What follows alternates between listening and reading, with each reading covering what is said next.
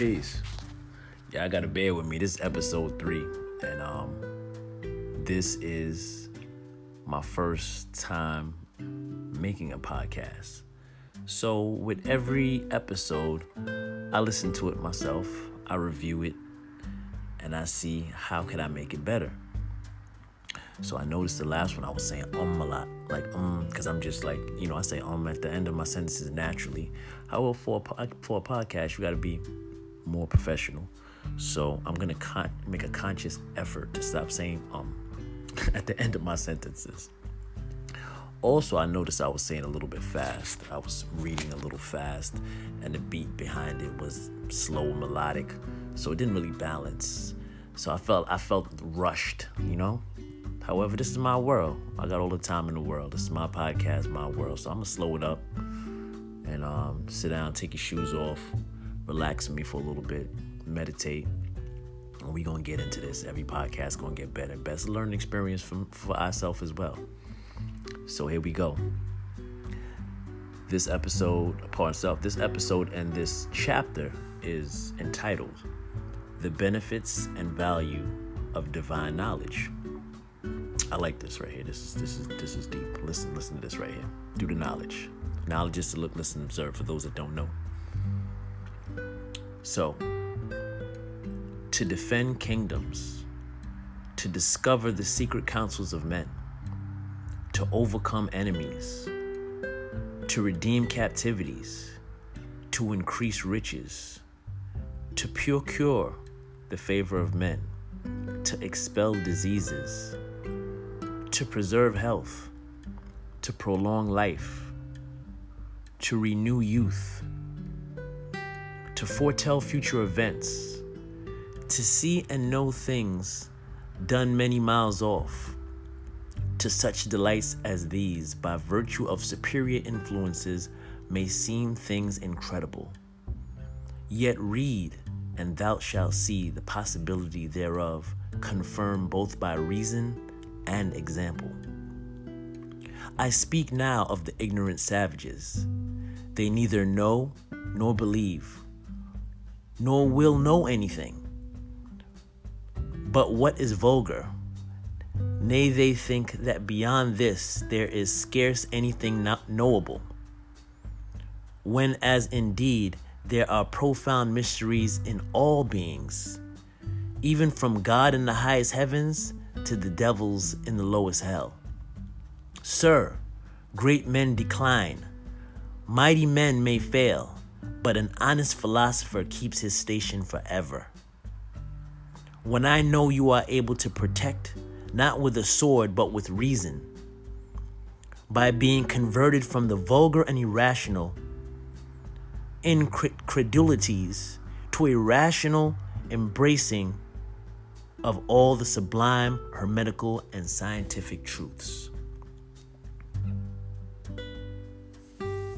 I love that. I love that introduction right there. The benefits of divine. So, the benefits of divine the benefits and value of divine knowledge. That in itself.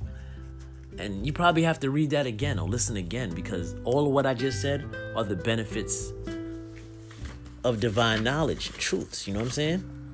To defend kingdoms, to discover the secret counsels of men, to overcome enemies, to redeem captivities, to increase riches, to procure the favors of men, to expel diseases, to preserve health, to prolong life, to renew youth, to foretell future events, to see and know things done many miles off. And such delights as these, by virtue of superior influences, may seem things incredible. Yet read, and thou shalt see the possibility thereof, confirmed both by reason and example. So, knowledge, man. Knowledge. Pick up a book sometime, you know what I mean? That's why this book right here, Supreme Revelations, I call it The Beginner's Guide to Mind Expansion. It's just the spark to flip that switch to be like, I need to know more. Like, wow, I need to know more. So this is something you could give to your young teens. You know what I'm saying? Your young philosophers in training. Your neophytes. Young and old. Man and woman, male and female, kings and queens, princes and princesses. This is just to start them on their journey, or recharge or re-spark that which had laid dormant in you at some time or some point. Like, remember when we was in school, because all these, I'm old school and I'm proud to be old school. So I remember back in the day, we didn't have no cell phones and all this internet and all of these distractions. So we were more in tune with society, socially with your friends, in tune with nature. You go out there, you play in the dirt, you know what I'm saying? In the sandbox, and you get in tune with nature, This is how a young geologist starts his journey. Like, I like these rocks. Or, somebody that deals with the ocean and with the shells and the beach and all of these things, you know what I'm saying? Conservationists. That's where it begins. And we had more morals back then. Like, we're at a all-time low socially, We're at a moral demise. Things that I be seeing on the news and people, it's wild. You see somebody beating up a woman out there or fighting and some crazy shit and people just sit around and watch. Back in the day, they would have broke that up. Like, yo, y'all chill. What's wrong with y'all? Nope. Nowadays, if you try to break it up, they mob you and beat you up. That's crazy. So, it's wild, man. So we got to get back in tune with ourselves, get in tune with nature, get in tune with the universe, get in tune with the Most High, whatever that may be to you. Whatever that may be to you. The most highest vibration. It doesn't have to be an imaginary man with a beard and sandals flying around. If that is for you, let that be for you. I don't knock you. Whatever it is that makes you in tune with positivity, then I'm all for that. Whatever that is. You know what I'm saying? Brahma, Buddha, Allah, Jesus, whatever it is that works for you. So, however, it all begins with the journey of knowledge. With knowledge. Knowledge is the basic foundation of all things in existence. Before anything can exist, the thought must take place first.